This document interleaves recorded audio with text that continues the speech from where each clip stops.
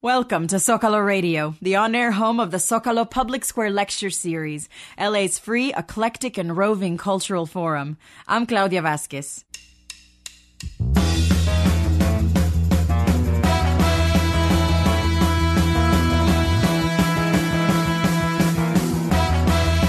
Tonight on Zocalo Radio, novelist Anne Enright, who won the 2007 Booker Prize, and the celebrated Colm Tóibín sit down together to discuss the English sentence and the Irish mind. As Enright says, because of her country's relationship to the colonizing power, there is a refusal to talk like anybody in the ruling class. Thus, Ireland feels free to adapt, play with, usurp, mimic, and make the English language its own. Irish writers both, Enright and Tóibín, coax out and commandeer humor, history, anecdote, theory, and a football song to illuminate a culture which treats writers like heroes, a culture where cleaning ladies imitate William Butler Yeats, and James Joyce's novel Ulysses is occasion for Dublin's annual Bloomsday holiday. In that great battle between the image and the word, observes Colm Tóibín, between Wilde's first play and Beckett's last play, the word remains primary. Recorded before a live audience at the Center at Cathedral Plaza as part of the Zocalo Public Square Lecture Series, here are Anne Enright and Colm Tóibín.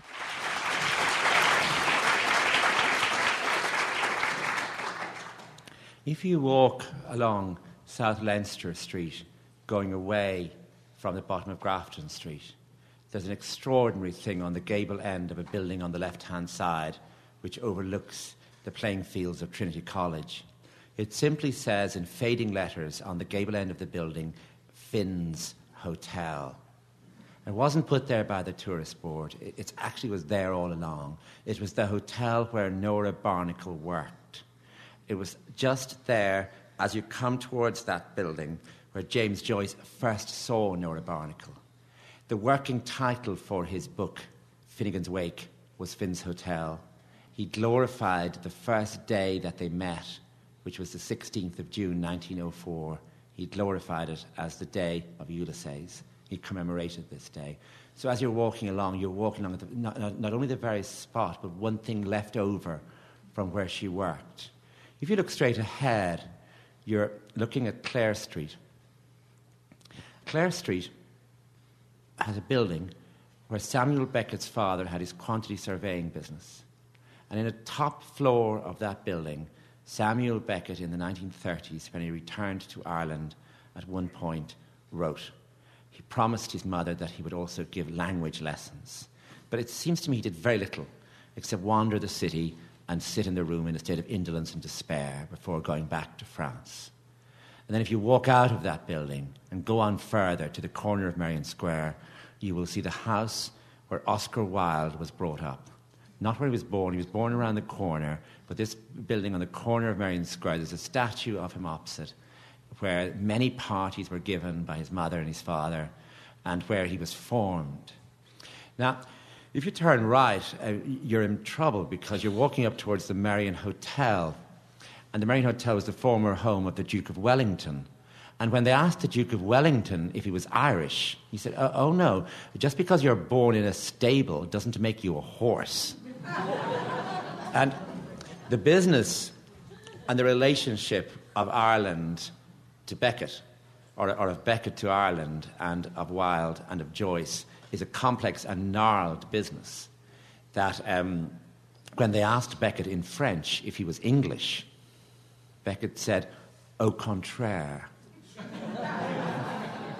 And there was always in Beckett's work that sense of playfulness, of turning everything on its head that you get in Wilde's work.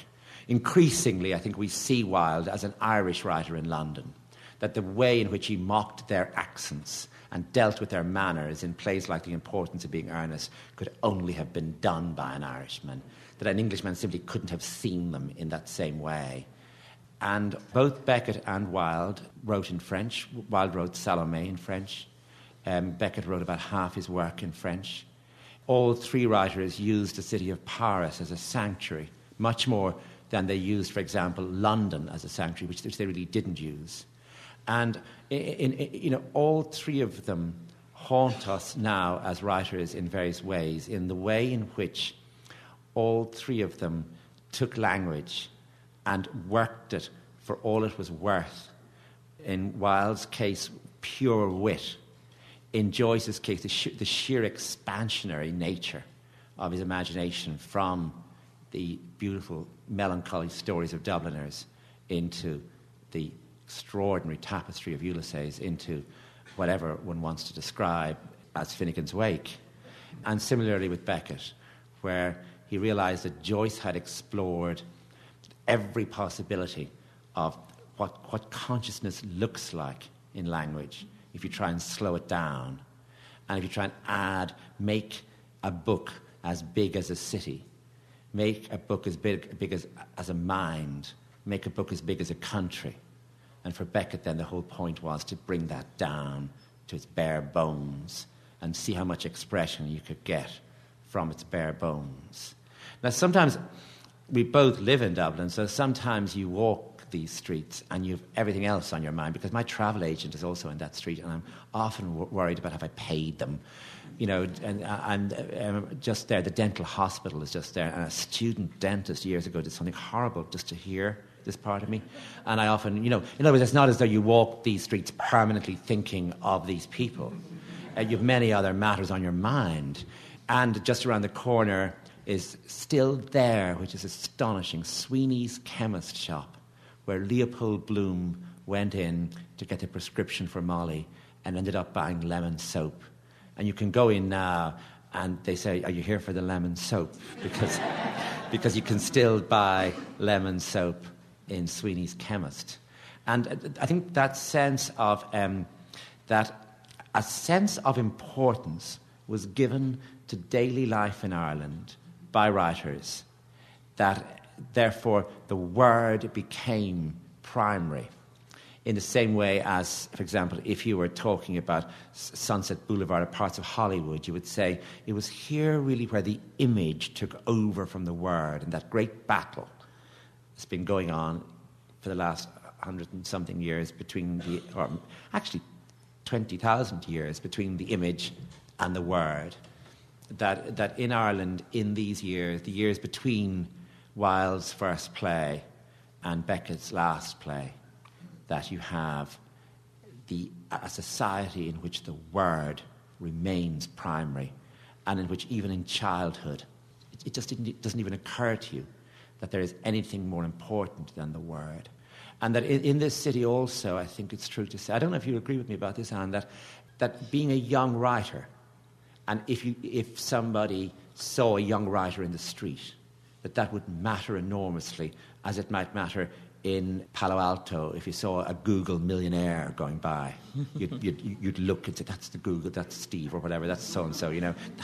That in Dublin, if you saw a writer in the street, it would matter more than seeing anybody else from the society in the street. And that it's a funny it's a funny business to inherit. It's double-edged. It's not necessarily easy. I mean, I'm saying you don't think about it all the time, but nonetheless, living in a society where the word is so important is both a gift and a burden. So I suppose I just wanted to start by asking you, do you agree with everything I've just said? Well, yes, I suppose I do. I remember the woman who came in to do on a Friday, called Kitty. You wouldn't call her a cleaning lady. That would be the wrong words. Imitating Yeats walking up and down Stevens's Green. And she walked up and down the hall with her hands behind her back, tapping the hands together.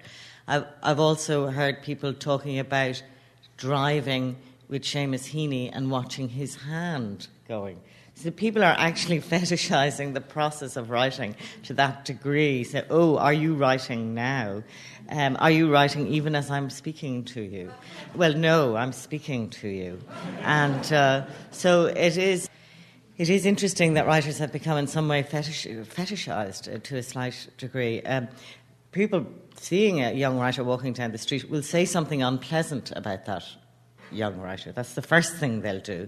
There's quite a hothouse feeling to the city still. And so the Irish audience is incredibly antagonistic and hard to please until you cross some invisible line, after which you're completely loved and lionised, and they loved you all along. They just didn't make it clear enough, perhaps, at the time. And that line can be crossed with some difficulty by writing back to Ireland from another place. And I think it's interesting that all of these writers were exiles. The tax breaks for writers now in Ireland mean that you have to be in exile in Ireland. So you just pretend you're not in Ireland. I'm in tax exile in a small town outside Dublin and don't consider myself being in Ireland at all. It's just I'm incidentally living there. Yes, I think it is, when you're growing up in this country, being a writer is something to be. And so that's one of the reasons that we have so many writers. I saw Beckett's work for the first time when the actor Jack McGarren came to this small town near where I lived, and he performed a Beckett one-man show, and he had worked with Beckett. He's a marvellous production of Krapp's Last Tape, and he had been involved in a production of Endgame, which Beckett directed, and he became a very close friend of Beckett's. I knew somebody, she was a critic for Le Monde, and she met Suzanne Beckett, Beckett's wife, on the street in Paris one day, and she said, in French, I'm not going to do her French, she said, how are you, Suzanne? And Suzanne said, things could not be worse. So what's wrong? The Irish have arrived. And they won't go.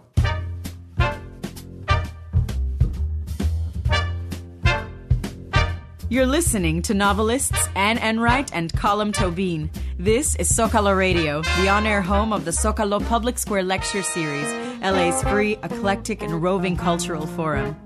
On Monday, April 7th, Zocalo presents An Evening with Luis Valdez, moderated by Oscar Garza, editor-in-chief of Tu Ciudad magazine.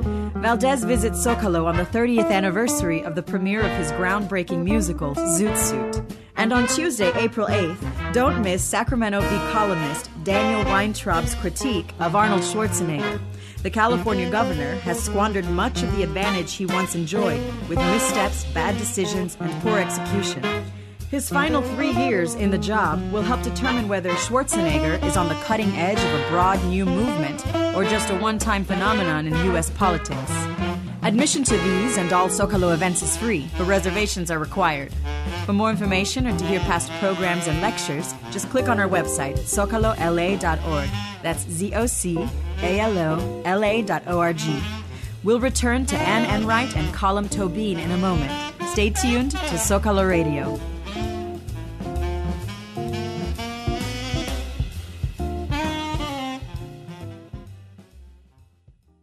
Next time on Day to Day. How does art made of trash become a treasure? Initially they were $10. They were kind of like a gag gift. And then as the price grew, people started discussing them as art more. Is art's real value determined by its price? It has musicians like Moby wondering. My only hope is, somehow music will transcend this. Valuing art in the age of free downloads. A great song is a great song. Next time on Day to Day. Weekday mornings at 9 on 89.3 KPCC. I'm Ted Chen in for Larry Mantle. Larry will be back on Monday and have a wrap-up of the state Democratic Convention and efforts to unify the party. He'll also have an update on the escalating violence in Iraq. Also, in the wake of the Bear Stearns collapse, do there need to be changes in the regulation of U.S. financial markets to protect investors and taxpayers? That's on the next Air Talk, Monday at 10 a.m. on 89.3 KPCC.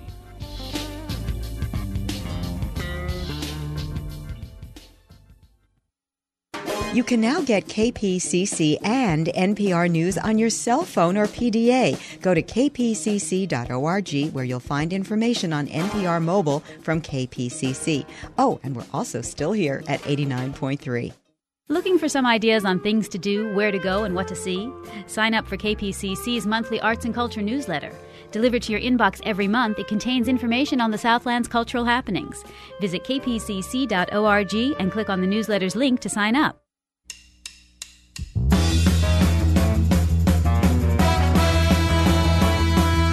I'm Claudia Vasquez. This is Zocalo Radio, the on-air home of the Zocalo Public Square Lecture Series, LA's free, eclectic, and roving cultural forum.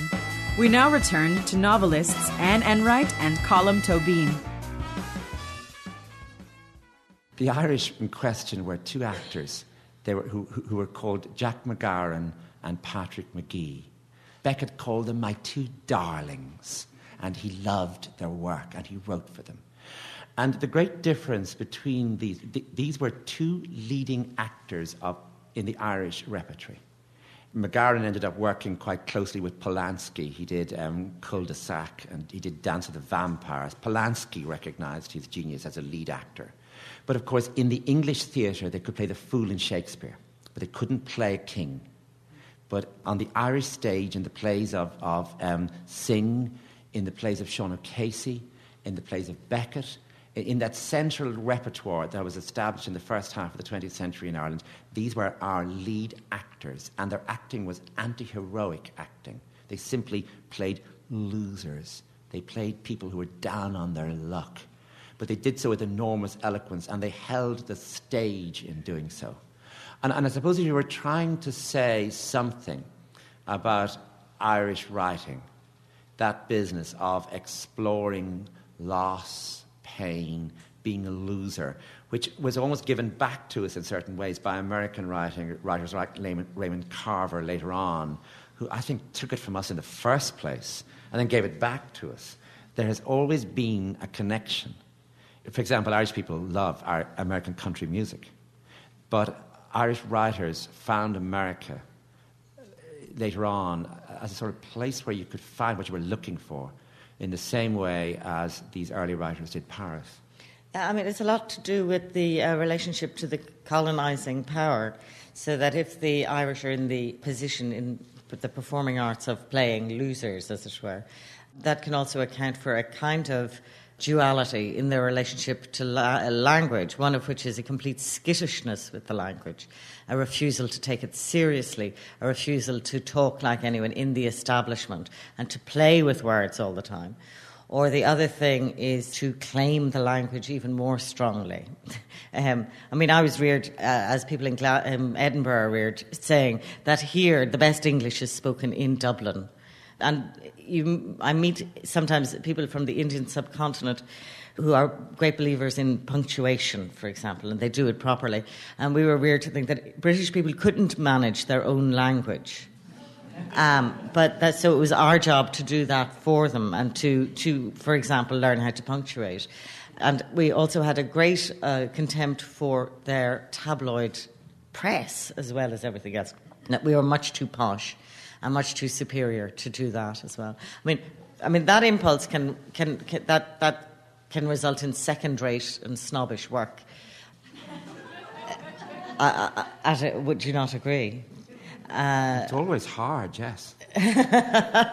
But if we were to look at the specific relationship of the Irish to the words that they use, you have to first of all say that behind the Irish Hiberno English is the lost language of Irish.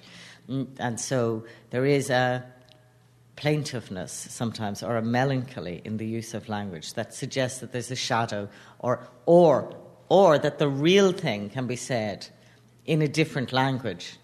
It's somehow no longer available to us to say the real thing. So we're either reaching for the real thing or not bothering at all with the real. Yeah, in Beckett's radio play, All That Fall, Mr. Rooney says to poor Mrs. Rooney, "You sound like you're talking a dead language." And she said, "Oh, it will be dead in time, just like our own dear Gaelic. There's that to be said."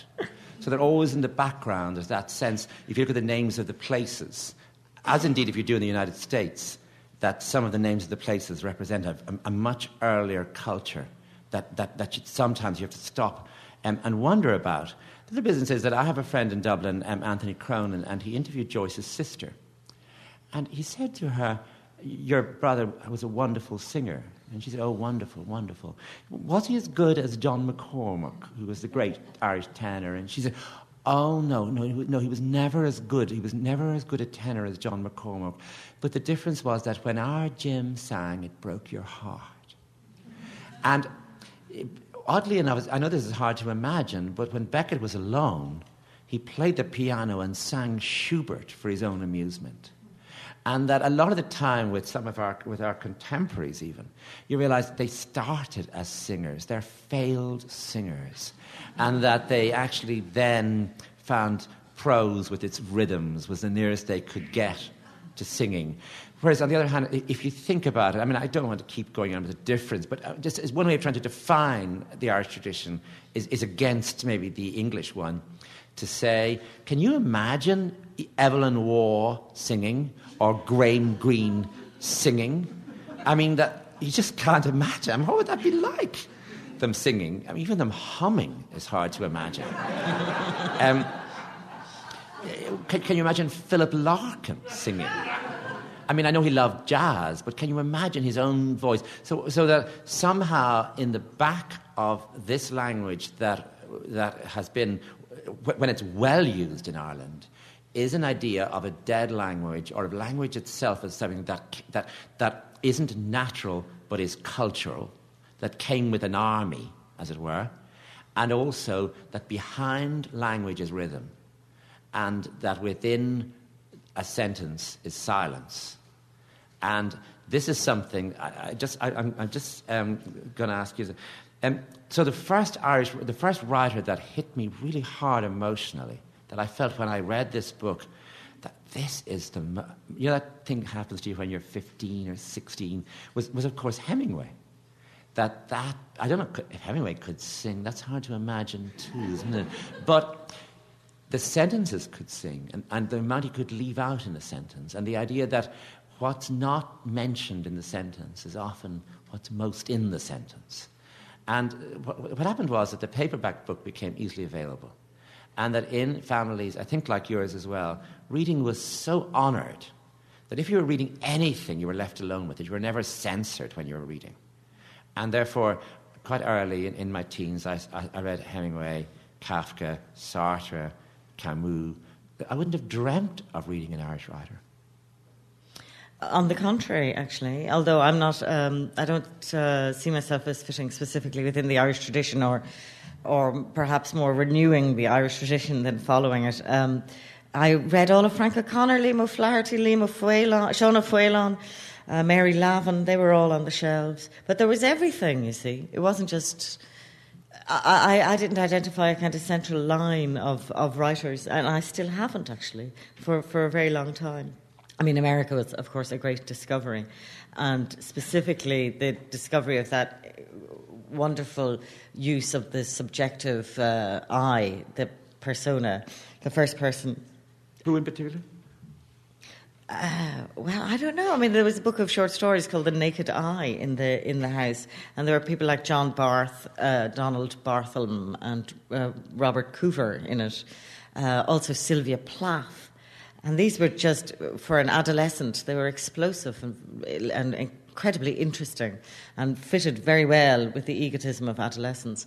But also, personally, it's something to do with the playfulness of language, or the skittishness of language for me, or its refusal to adhere to the world. That the subjective point of view frees a writer like me up completely, because they lay very little claim on knowing things or owning things, or knowing they don't know, they can't see the entire world. They don't know what, so they just see their little bit of it. And so, especially perhaps for a woman writer, it was possible to say very small things and to say very unsure things.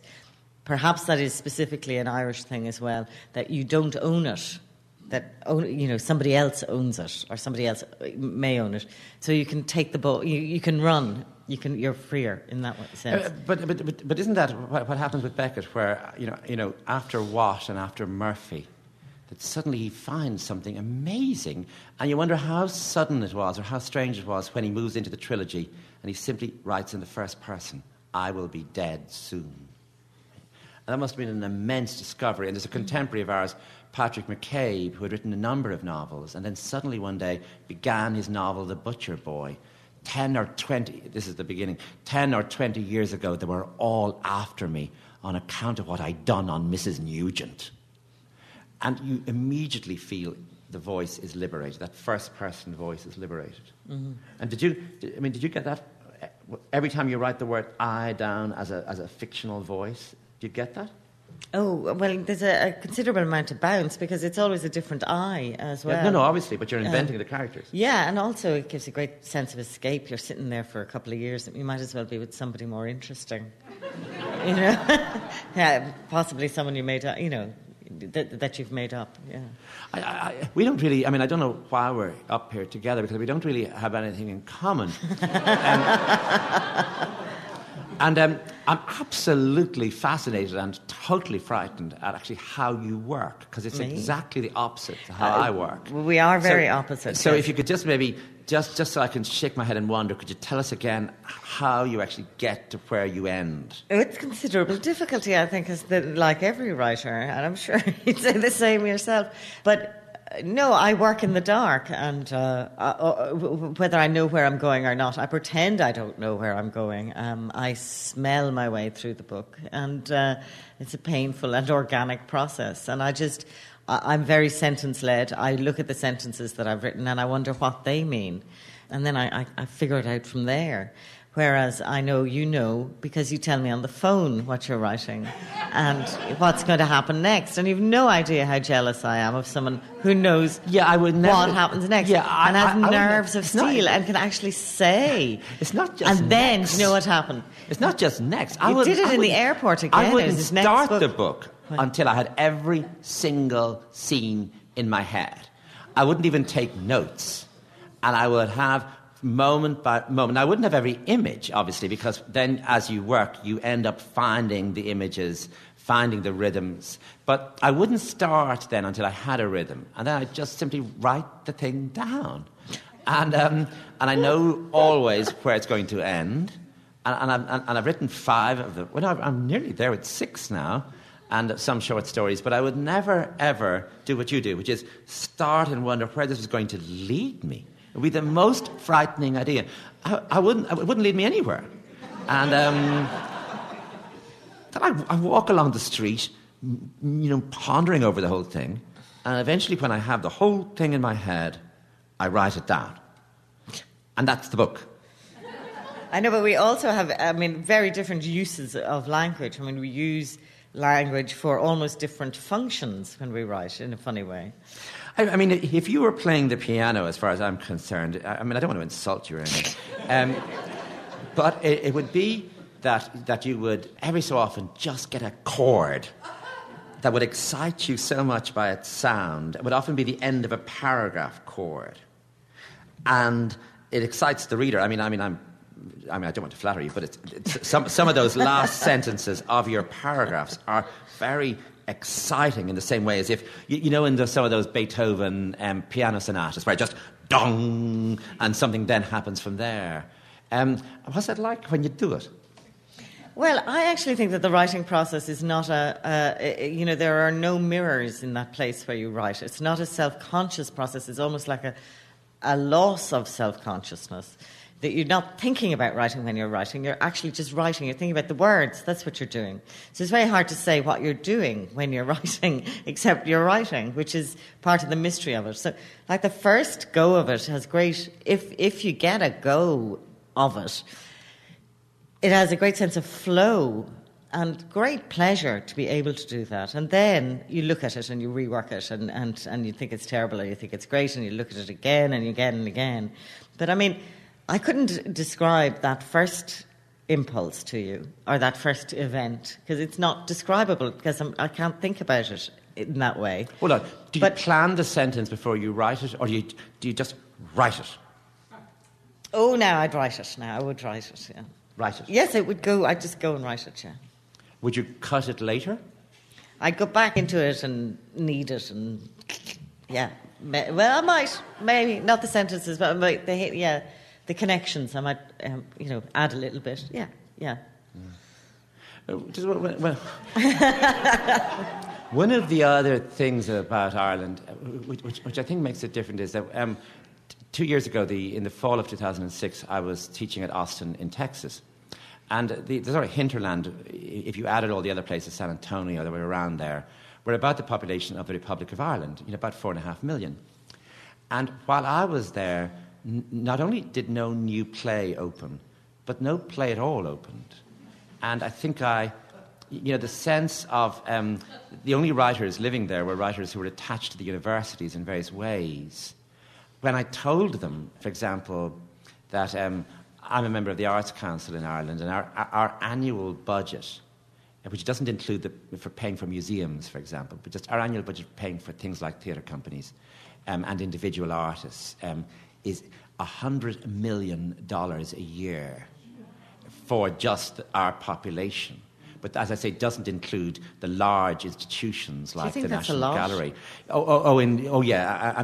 In terms of art spending in the United States, it is an astronomical state. This is money that comes directly through the taxpayer, through the government, that the Arts Council, as an independent body, spends without any political influence. Although the members are appointed by the government. But you're independent in that you don't have to do what the government says. Yes, it's a huge amount of money. And it means, for example, for us, that we're in the constant business in Ireland in our relationship. I mean, when I saw you the first time I saw you, which I think was 21 years ago, you were actually on the stage playing Aunt Dan in Aunt Dan and Lemon by Wally Shawn in a young theatre company called Rough Magic, who have become now one of our premier theatre companies. That sense, the constant business in the city of Dublin of once a month or twice a month sometimes going to a play that's either a new play or as an old play and a new production, which is sort of wonderful in some way or other, that the city is alive in that sense. And I think that theatre has mattered enormously. This is not just that Martin is an actor and also runs a theatre, and that you were an actress, but that our relationship to that spoken word, to the plays of Brian Friel, to the plays of John Millington Synge, to the fact that actors, because we can employ a lot of actors in the city, actors are in the city even more than writers are.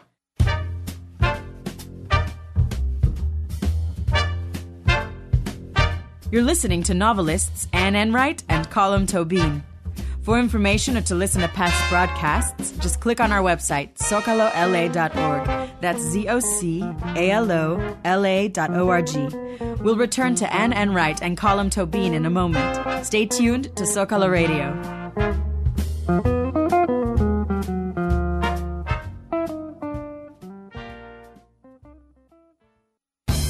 I'm Ted Chen in for Larry Mantle. Larry will be back on Monday and have a wrap-up of the state Democratic Convention and efforts to unify the party. He'll also have an update on the escalating violence in Iraq. Also, in the wake of the Bear Stearns collapse, do there need to be changes in the regulation of U.S. financial markets to protect investors and taxpayers? That's on the next Air Talk, Monday at 10 a.m. on 89.3 KPCC.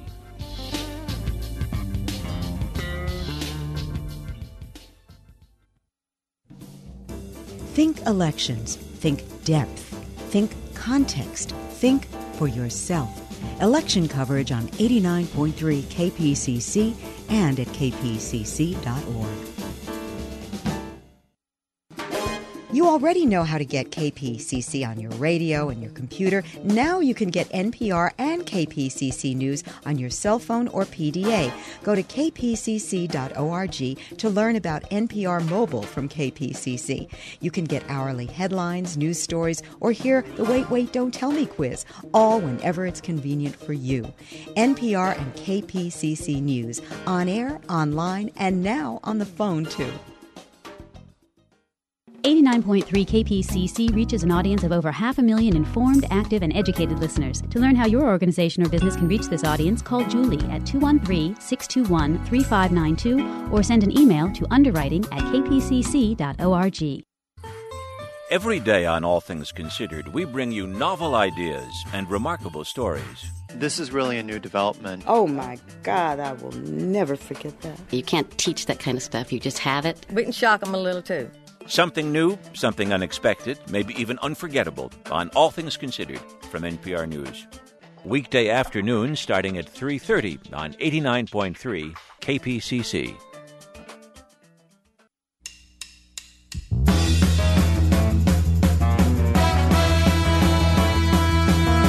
I'm Claudia Vasquez. This is Zocalo Radio, the on-air home of the Zocalo Public Square Lecture Series, LA's free, eclectic, and roving cultural forum. We now return to novelists Anne Enright and Colm Tóibín. I was talking to an audience last week and said that somebody asked, had I trained as an actress? And I said, no, there's no training really for actors and actresses in Ireland. And everybody laughed because they thought obviously Irish people didn't need training. Which made me pause because this is kind of performing instinct as well in the prose. And a tendency to show off in the prose. An exhibitionism almost in the prose that perhaps comes from a tradition of where we aim to please. I mean, if you look at the tradition of performing among the African American community, I would say that they have contradictory emotions about performance as an idea. And Irish people too have contradictory ideas about performance because it is such... it's a gift, but it's a gift from the weak to the strong. But you might as well have fun while you're doing it. But it definitely, that kind of streak of that runs through a lot of the work, a lot of people's work. You don't really understand an Irish writer until you hear them read, and then you really do get them, I think. And I think something else that matters enormously for us, and has always mattered, and mattered throughout the 19th century even, was the proximity to London. That I remember when in our town we had a beauty competition and we elected a strawberry queen because the only thing we grow around where I'm from is strawberries. I remember my uncle told me that they asked one of the queens what would she do with the money, and she said, "I'd feck off to England." You know?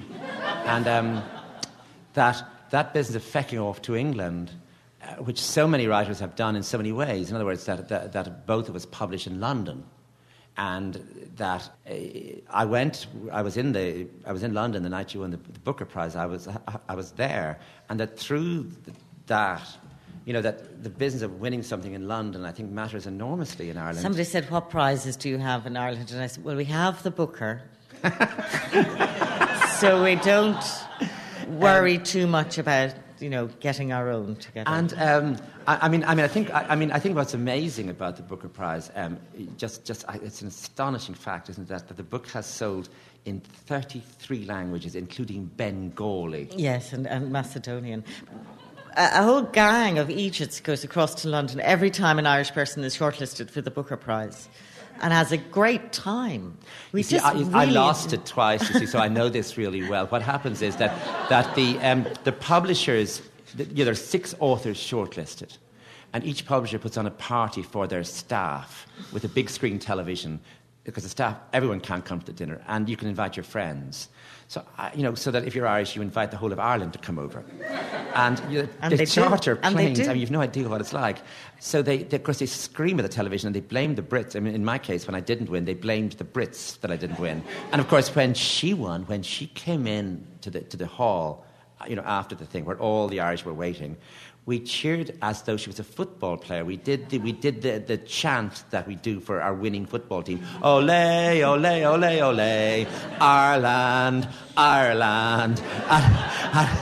And these are people with this degrees. Occurred to me first when the first time I was shortlisted, I was in London, and then I came back into Dublin on a Saturday. I was going down to the supermarket, and people started to stop their cars, and I thought, have I finally been found out in some horrible way? Because why has it happened?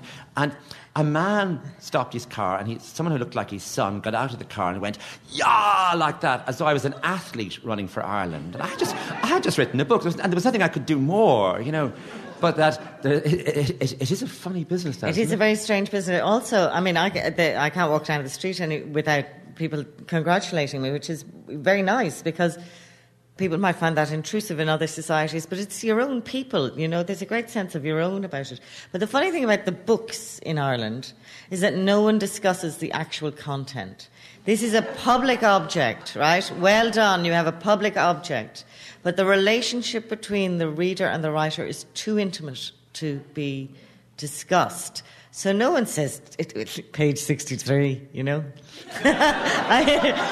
come up to you and say, "Wow, we never knew." They don't do any of that. The contents of the book are altogether private, which is really bizarre. Just a sign of how powerful the books can be within the society. One of the more tedious things about writing in Ireland is that Ireland always talks about itself So needs writers to add to that great national conversation. So what are we like? Well, this is what McGahern says. And also it domesticates its writers very quickly and turns them into tourist objects. If anyone's been there, noticed the pub called, years ago, what they would have done to Oscar Wilde isn't mentionable. And now the number of pubs called the Oscar Wilde, the James Joyce, the W.E. Yeats, the statues of them, that what I tried to describe at the beginning as sort of sonorously and seriously as I could, is also, if I did it another way, is a description of a theme park. Yeah, and then when Bloomsday happens, which is wonderful that a whole city celebrates a book, it's fantastic, it's amazing. That's the 16th of June, and everybody has a party, and you feel like a mouse who lives in Disneyland, that they've got a big mouse in Disneyland, right? But you're just scuttling around the thing. I'm a real mouse. I forgot it was Bloomsday. When Bloomsday, I was trying to write a book, but then I went down to the supermarket, and I was coming up from out of Marks and Spencer's, which is across the road from Davy Byrne's, which is one of the crucial pubs of Ulysses. So I came out with 2 Marks and Spencer's bags, and I was walking along, feeling bewildered by things generally. And someone said to me, "So what are you?" Meaning he presumed I was a character out of Ulysses, because people dress up, people behave for the whole day, and they go around the city as an object from Ulysses. There's a funny character in Ulysses that no one knows what he's doing in the book, called the man with the Macintosh. And he appears regularly in every chapter. And, Leopold Bloom sees a man with a Macintosh. He's at Paddy Dignam's funeral, a man with a Macintosh. So a person in Dublin will decide for that whole day to go around Dublin in a Macintosh, and he's the man with the Macintosh. So they presumed that I was somebody. Of course, I was just going home from the supermarket. And then the big problem is that Glasnevin Cemetery, where one of the great moments of Ulysses, where the funeral happens, is now the main crematorium of the city, not in the book, but in that funny thing we call life. So there are people going out there with their loved ones to the crematorium, and they don't feel good about this. And in the middle of all this, on Bloomsday, there are all these funny people in Edwardian hats and funny costumes going out there with a big laugh as well. And they meet each other, and that's hard, where life meets the book, Yes. Well, indeed. Well, indeed. How do you... I saw you on television after you won the prize, making it very clear to the Irish people that in case anyone thought this book was about your family, it was not. Yeah. That was obviously an important thing to make clear, wasn't it? Because people presume that you must be writing about them. People presume that they're in the book and are get quite cross if they're not. Edna O'Brien's books were burnt in the village square where she grew up, partly in response to the content, but secretly also in response to the accuracy of the portrayals of the locals in the book. So, yes, people, it's like the brain makes patterns. People read themselves into books all the time. I don't have a problem with did I do that? It's a bit of a blur, actually. It was a bit like a car crash. It was like it was happening to someone else and in slow motion. So, yes, I suppose because the family in the book is so miserable, I had to make clear that my own family is happy, and small. But it hasn't bothered any of my siblings or my family at all. The book hasn't, so they know. We didn't have creative writing courses. The concept simply didn't exist, and they're creeping in now. Almost in the same way as sort of McDonald's drive-in is creeping in. Most universities now are building departments of creative writing, that if you wanted to be a writer, you simply wrote. But you were the first. You were in the very few Irish writers who actually went to one of those courses, which was at the time, I think, the only one in the two islands, which was run by Malcolm Bradbury in East Anglia, which was the one Ian McEwan went to say. What was that like going over there for that, and what did you learn there? Well, I followed in the footsteps of Glenn Patterson, who is not only a good writer, but also the most charming man in Ulster. And they all loved Glenn, and that was what Irish writing was. But the specifics of doing a creative writing course are in order. We weren't very career-minded then in the way that people are now, but it would help you get a publisher, it would help you get an agent. And also they gave me £3,000, which was more than I had. Hitherto, I had £40 a week to live on, which was £6 more than the dole. So that was a good reason to do it. And it's taken me a very long time to answer the question, did you learn anything? Because what I wrote, I binned, and I had a very long and lonely year trying and failing to write. The answer I finally come to is that you're not taught anything in creative writing courses, but you do learn. And so the people who are running the course are like the guardians of this process. They're going to keep you safe while you go off and learn. Nothing they say is going to make any difference to you.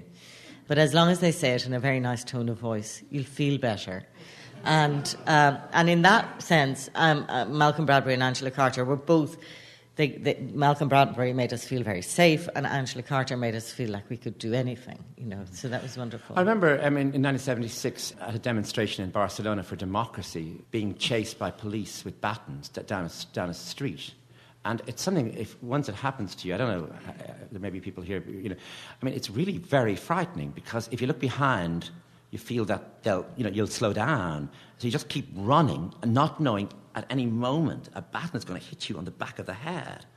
And I remember teaching creative writing, and when there were riots going on in Oaxaca, I was saying to the students, I wonder if you're all better here listening to me, or would you be all better to go down to Oaxaca and see if you could get beaten on the back of the head by a baton? Because if you could get beaten on the back of the head by a baton, it would give you, I think it would sharpen your prose style immensely, but it would also give you something that you could write about really with absolute security, that this is something I know about, what it's like to, and covering your head and they're hitting your hands and your elbows, and how do you stop them hitting it, how do you, all those things that once they would happen to you, you would tend then to put into your book soon and immediately. And it might be better than coming to my creative writing class, even though I'm sure you're learning a lot here. I mean, what do you think? Well, you did say about a young poet once, I said he needs to have his heart broken. That would improve his verse. And you said, what about his arm? Yes, W.H. Auden said, as much neurosis as the child can take. When people said, how do you make a writer? As much neurosis as the child can take. Perhaps. Do you agree with that? Well, I think you have to have some central place of esteem to be able to write, perhaps. Yeah, so without being fatally or finally damaged, yes, as much as... a lot of writers say that they write because they can't do anything else, that they make themselves incompetent in every other way, so that they just do this. It's still a mystery to me why it's so necessary for me to write. Because somebody asked me recently, says, why do you need to write? And it seemed to be such a strange question. Doesn't everybody, I thought? Isn't that what you do? Isn't that... but I think, and maybe this relates back to the Irish question, it must finally be some very core business of self-esteem. But for me, it's about existing, that the fact that you might not exist if you don't write. Whatever that's about. I'm going to have to think about that for a while. Thank you very much. Thank you. Thank you.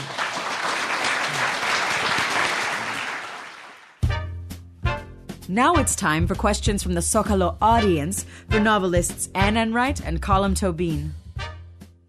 Hi, my name's Maureen Grady. I wondered if Anne Enright would speak about being a woman in what Evan Boland has called a very patriarchal tradition, and she's done a great deal for women, the woman poet, I believe. Yes. Could you speak to that?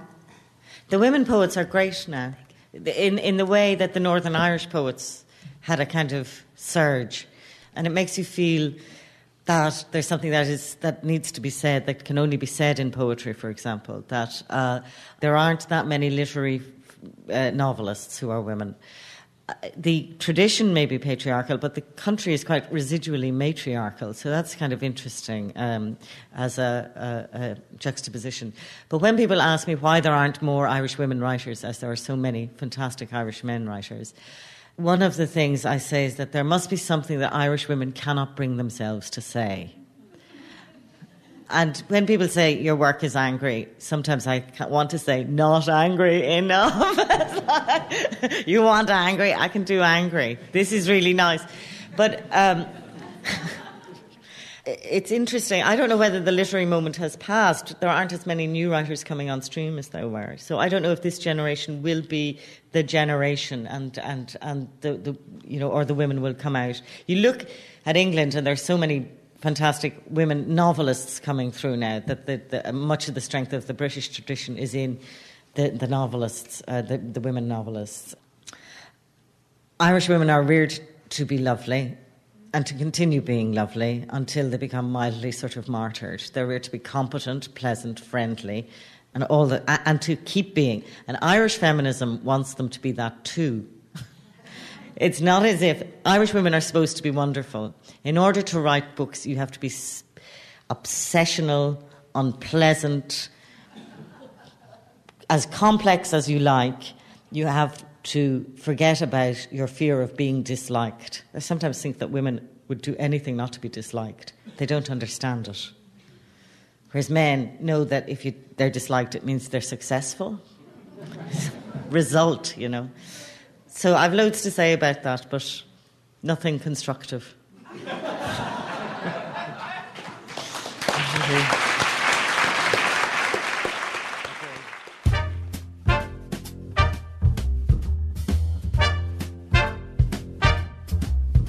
You've been listening to award-winning novelists Anne Enright and Colm Tóibín.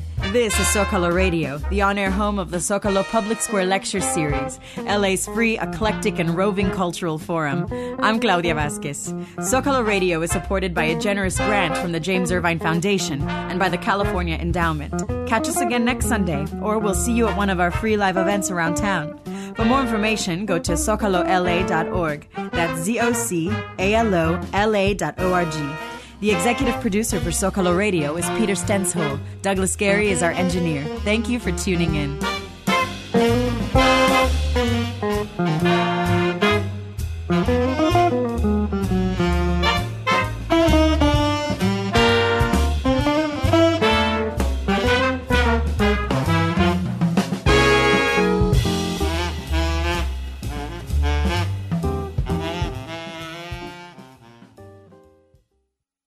KPCC. Support for this public radio podcast comes from Acura, featuring the TL Type S with a 286 horsepower V6 and real-time traffic alerts. Learn more at Acura.com.